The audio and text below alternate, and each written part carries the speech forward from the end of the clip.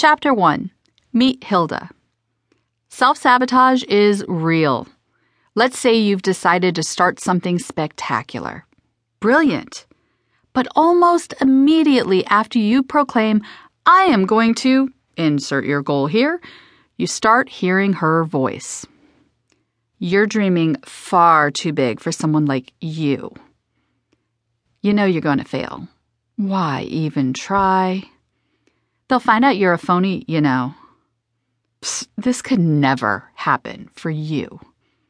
People are going to laugh at you. Why can't you just be grateful? That's a really, really bad plan. You shouldn't have said that. Who do you think you are? You're not good enough. You don't wanna.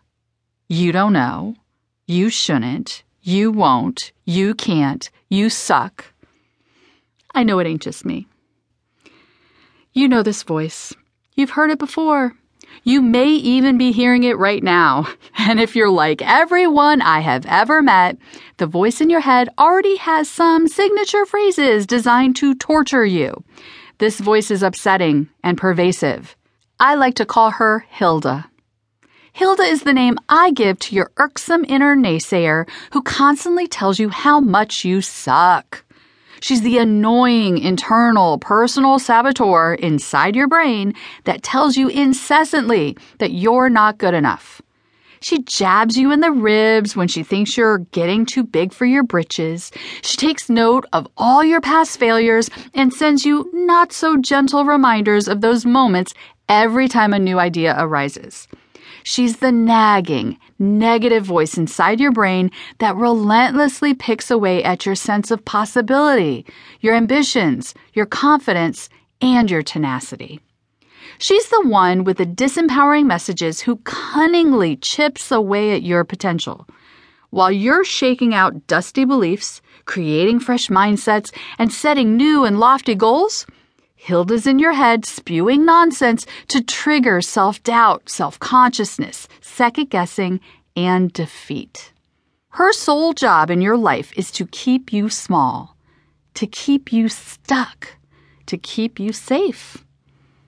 Because she doesn't want you to get yelled at, or get burned, or embarrassed, or fail miserably, or get uncomfy in any way whatsoever.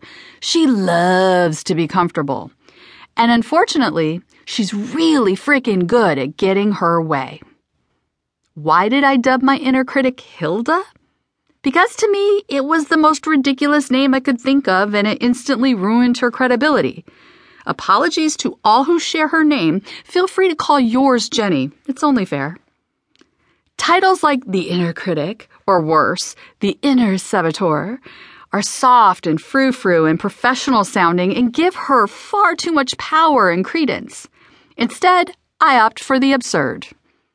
If she were a Game of Thrones character, she would be addressed as Hilda, Queen of the House of Self-Sabotage, Keeper of the Status Quo, Enforcer of Mediocrity, Chief Fearmonger, and Curator of Defeatist Thoughts and Feelings. This naming ritual separates her fear-driven, twisted messages from my truth. It allows me to build a virtual wall between what I want and what she wants. That's just straight up logic, yo. Just because these messages reside inside of your brain doesn't mean this nonsense is true. It doesn't mean that there's something wrong with you either. You're perfectly normal. It's just some voice inside your head that's gathered a bunch of information from all of the situations, experiences, and people who have held you back in life, and created this cesspool of suckdom in your mind.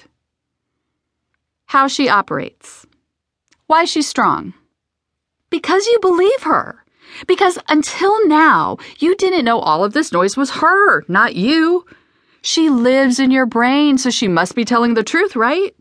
And because you've proved her right over and over again, by following her rules, sabotaging your dreams, and staying small, she's won. Repeatedly. So when she pipes up, your Pavlovian response follows. Why she's wrong? Because you want more. Because you're a badass. Because no matter how much of your confidence she's swallowed up in the past, you can always go out and find more.